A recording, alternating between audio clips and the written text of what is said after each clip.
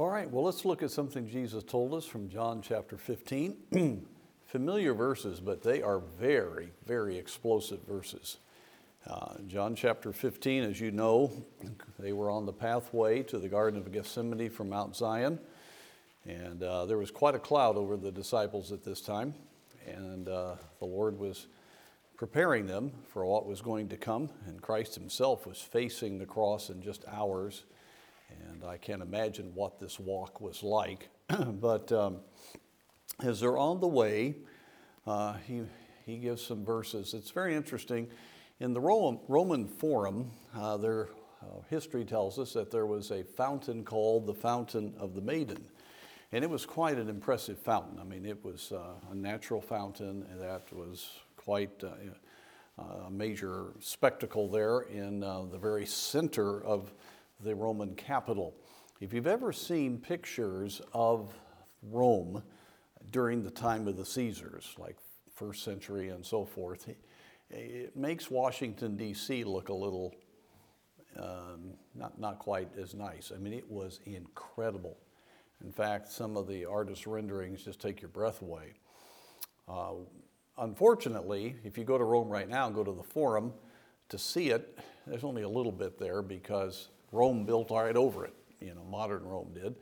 And it's not like when you go to a place like Ephesus or Pompeii or other we like to go to Bethsaida. We like to go to Beth Shan in Israel in our trip. Just breathtaking ruins. There's not much left there because everything has just been torn down and so forth. But it was, they couldn't find the Fountain of the Maiden. It almost was like it was sort of a fabricated something, but yet it was so much in history that it had to be there. Well, one time they were just clearing out rubbish and things from one aspect of the Forum. They continually are trying to improve it and make it look a little bit like it's got ruins to it there. And all of a sudden, boom, this fountain burst forth. And very clearly, that was the Fountain of the Maiden. And it had been closed in. It was always there, but it was closed in by the refuse and all of the years of rubble that had come. And when that all got cleared out, it exploded forth. Couldn't help but think of how much the life of Christ is held down in our lives. I'm telling you, folks, when you think about the fact that you are indwelt by the Spirit, that's an awe-inspiring thought. God moved in. I remember, as was alluded to here, even the sacrificial system, the high priest only went into the Shekinah glory one time a year and made atonement. And yet we've got the Shekinah glory inside our very spirit. And the Spirit of God wants to show forth the life of Christ. And what happens, young people, is that when the rubbish, when all of the stuff of our life just sort of gets stuffed in and we're not living for Him, we're living for self, we're not thinking spiritually. By the way, do you see how a lengthy prayer meeting gets you out of the temporal? You're not even able to answer your cell phone, really. We were really tempted to have cell phone baskets at the doors, but we decided not to do that. But I didn't see too many people going and running out with their cell phones, so that was a good thing. I think most everybody had them turned off. But the point is to really be spiritually minded. But when we are, bursting forth from us is the life of Christ. You think of the difference between a self-centered life and the glorious life of Christ. Haven't we marveled just even the few things that were said here this morning? Isn't it wonderful to know Christ? What a Savior. And He is in us. And He's in us, the hope of glory. And when we are willing to let the Spirit take away the self-life, bursting forth is the glory of Jesus. That's why certain Christians do glorious things, because Jesus does glorious things. And I wonder how much the fountain of Christ has been held down. Well, it's this thing called self. A Milwaukee teacher took her first grade class to a dairy here in Wisconsin. A very good field trip to do. How many have been on a field trip to a dairy? Anybody? A few of you. All right. It's interesting. It's interesting. And so they got a full tour of the dairy, and it was just the guide really put themselves into it. So the guide asked afterwards, does anybody have a question? Everything was quiet. The little girl really raised her hand and she said, did you notice that I've got a new snowsuit? And I give that simple little illustration. If you've worked with elementary, of course, you know, that's just life. But self. We don't learn things. We're not aware of anything else. We're not aware of people. We're aware of our snowsuit. You know, I mean, it's just amazing, that default position. Well, in John chapter 15, I want to give you 3 verses, and in the few minutes, because I'm going to end a tad early today, in the 3 verses, I'd love for you to meditate and DBS on them a little bit more, because they really are explosive. Verses 12, 13, and 14. This is my commandment, that ye love one another as I have loved you. Greater love hath no man than this, that a man lay down his life for his friends. Ooh. Ye are my friends if ye do what I command you. It's sort of like boom, boom, boom. I mean, we're so used to those verses, it doesn't affect us. If you heard those for the first time in person, that is explosive. So first of all, the Lord Jesus has an expectation and a standard for love in your life. You see, flowing out of times of prayer and times of learning of Christ, this fountain of the love of Christ should be that which marks us. In 2 Corinthians, it's called the fragrance of Christ, the reality of Christ. 2 Corinthians 4, the very face of Christ is seen in us. And it's all seen in love. The fruit of the Spirit is love.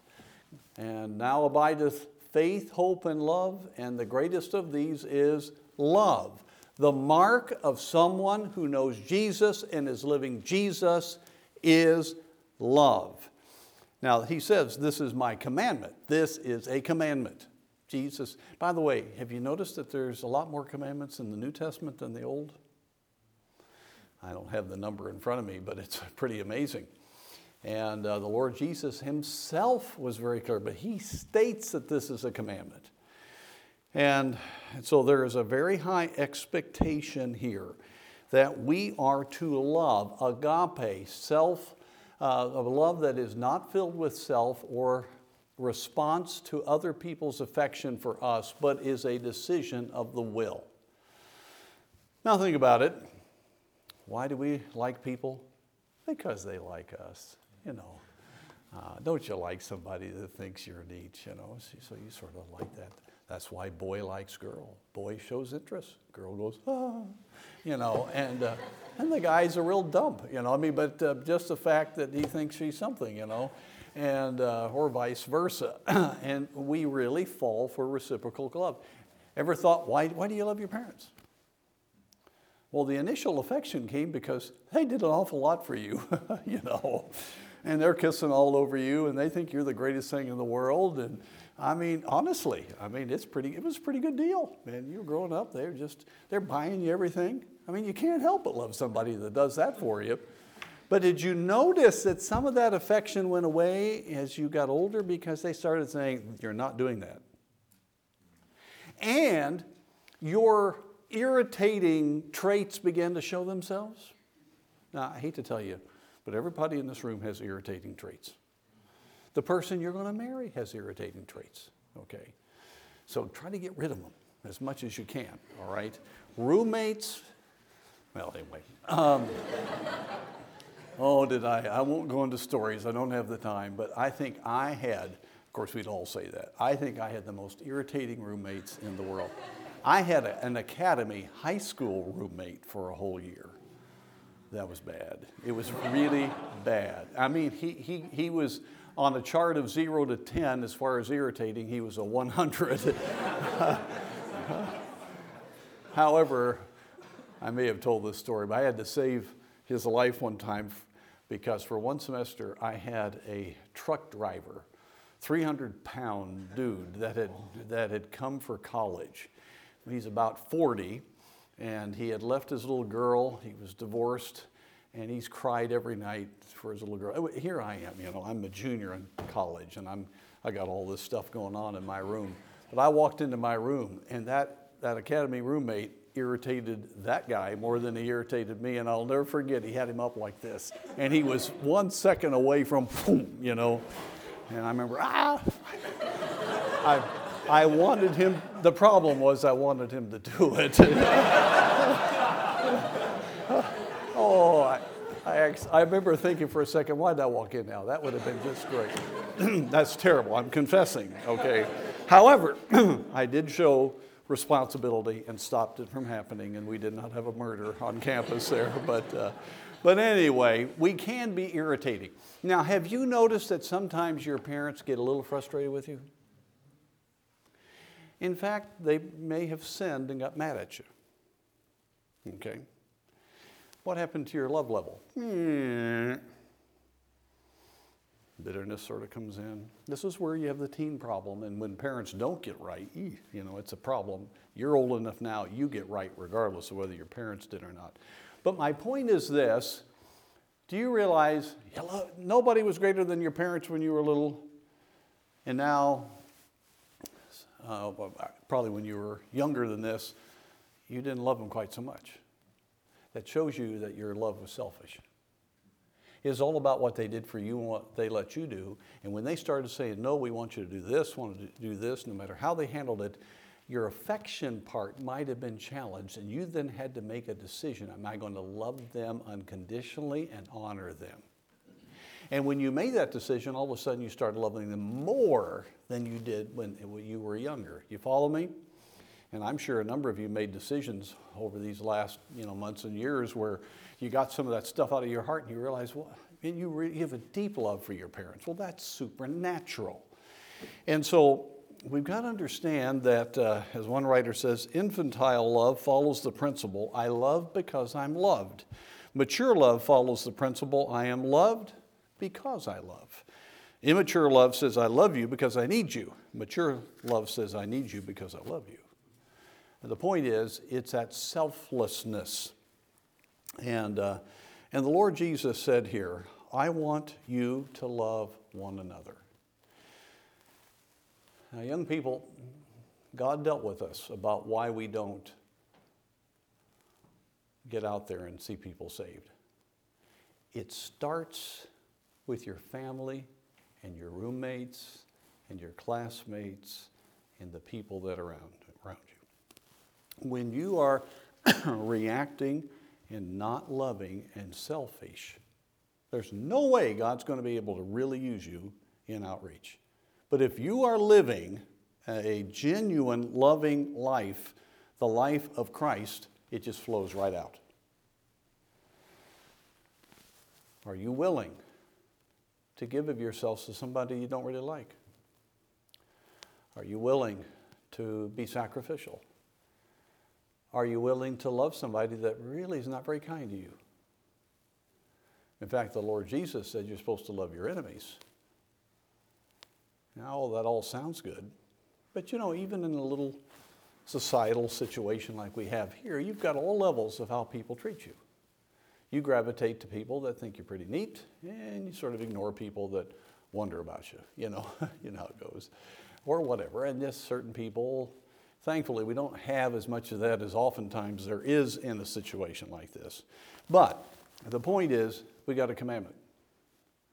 The commandment is, God wants you to love everybody in here, your family, and everybody that you come in contact with as Christ loves you.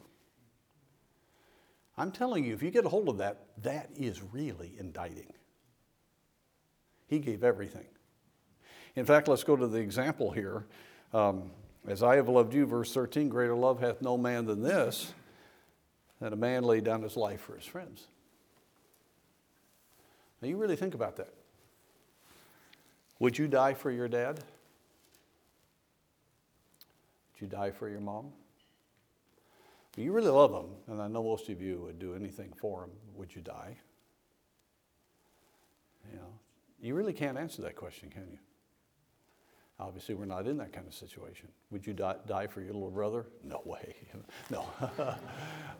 Would you die for your older sister? Would you die for a classmate? You know, I know they're a Judson brother, but you know, I can only go so far, you know. Or a Frazier sister. It doesn't matter. Nobody here is naturally ready to die, are you? What two men in the Word of God not only were willing to die, but to be eternally damned for others? Old Testament was Moses, and God wouldn't let him, but he meant it. New Testament, it was both for the nation of Israel, wasn't it? By the way, they were serious. That's why when we let God change our heart, that's why a missionary can put their life in danger, because they have such a love for people they don't even know. That's the heart of Christ. You can't work up this. But the point is, the love that God wants you to have, if you had to face it, is greater love hath no man than this, that a man lay down his life for his friends. And I want you to see that this really reveals our selfishness.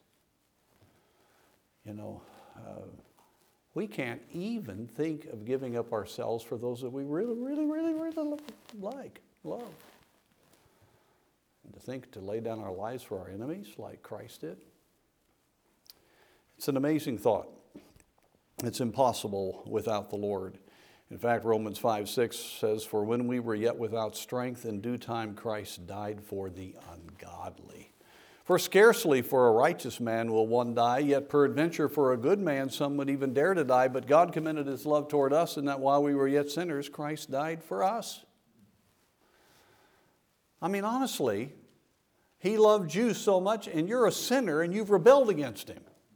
And if it wasn't for the grace of God, you'd be a mess right now. And he died. And that's what some of you were talking about. It really should get to us. But he says, I want you to love others the same way. I really do. Aren't you glad there's not a friend like the lowly Jesus? No, not one. People ought to be able to say, put your name in there. There's not a friend like so-and-so. No, we all respond to somebody that really has a heart of love. See, this is a measuring stick, folks. It comes, and the reason I bring this up is coming out of a prayer meeting, all of a sudden your standard gets higher. Have you noticed that? It's just that when you start seeing Jesus, you realize, yeah, boy, the love that I should have, it should be extreme love. 1 John 3:16, another one of the 3:16s. Hereby perceive we the love of God, because he laid down his life for us, and we ought to lay down our lives for the brethren. The tsunamis back in 2005, Sri Lanka was one of the places, and Dr. Tom Johnson went there to visit. He gave a tract to a lady. I think he led her to the Lord, but she told the story with tears of just a couple of months before, that when the tsunami came in, the little boy, their son, was pulled. And the dad jumped into that Humvee and got his son on a big tree that wasn't bending, and was able to get him up on that tree, and then the undercurrent took him, and he died. And she, with tears, just said, my son still talks about my dad died for me. My dad died for me. That's, of course, a tremendously touching story, and there are many stories like that. But Jesus died for me. He put us on the tree. We were saved through it. But we ought to do that for others. And so let me just say this. I don't have time for long application, but you ought to come into each day thinking, what can I do for somebody? See, we have a tendency to be nice to somebody because it does actually gain us something. Think about someone maybe that some need. You know, God can just show it to you, and it won't be necessarily the person that you naturally do it for. Encouraging, and I tell you, at any time you're condescending or have any kind of a negative thought or word, boy, that just ought to strike your heart, and you've got to get that right. That just is a no-go, okay? But we ought to be thinking, what can we do? What can we do to be sacrificial? I'm telling you, that's when there's a revival, when everybody knows. It's not we're kind to each other. We really do love each other. We're willing whatever needs to be done. And I've seen it in the student body, and it's a beautiful thing when it's the life of Christ. You ought to be. What about somebody on the job? Some of you working in tough, difficult situations out there. Some of those unlovely people. What about some of those bus kids as they turned into junior high? A little hard, isn't it? Or other kids. And but this is where it's really important, and it reveals ourselves. But then verse 35, you think you get knocked out with verses 12 and 13, but verse 14, oh my. Ye are my friends if you do this. Don't talk about being a friend of Christ if you don't have his love. Moses spake to God face to face as a man does with his friend. But he had just done what? Send me to perdition, but save Israel. Moses' heart and God's heart, because of God, were similar. And that's why he saw that vision of God. And so if we're going to be the friend of the Lord, we just can't be about ourselves. We can't try to be popular or have a popular group. And again, I thank the Lord we don't have much of that. But I tell you, our motives are so suspect. You ought to come into a day, who can I bless? We got to be a servant. We just need to give Christ, to give Christ, to give Christ. You know, just your face, your countenance, but a kindness, listening, sacrificial, love. Don't you appreciate it when somebody really cares at a time when you're hurting? And when you're sensitive to the Lord, you can sense that. To some of the unlovely people you minister to. What about that sibling back at home that you've reacted to? What about those parents that you've not shown the affection to because they've been a little tough? Haven't reestablished that relationship. I mean, they ought to know you love them to pieces. You know what I'm talking about. You want to be a friend to Jesus? He said, I want you to love like I love. I tell you, it's going to take you a few hours to DBS that and get this. We can talk all we want to, but then we walk around and we're all about ourselves, and we lose what we gain in a prayer meeting or a message. And I just felt led very strongly today to just, how much do you really love? Or how much are you about you? Let's bow for prayer.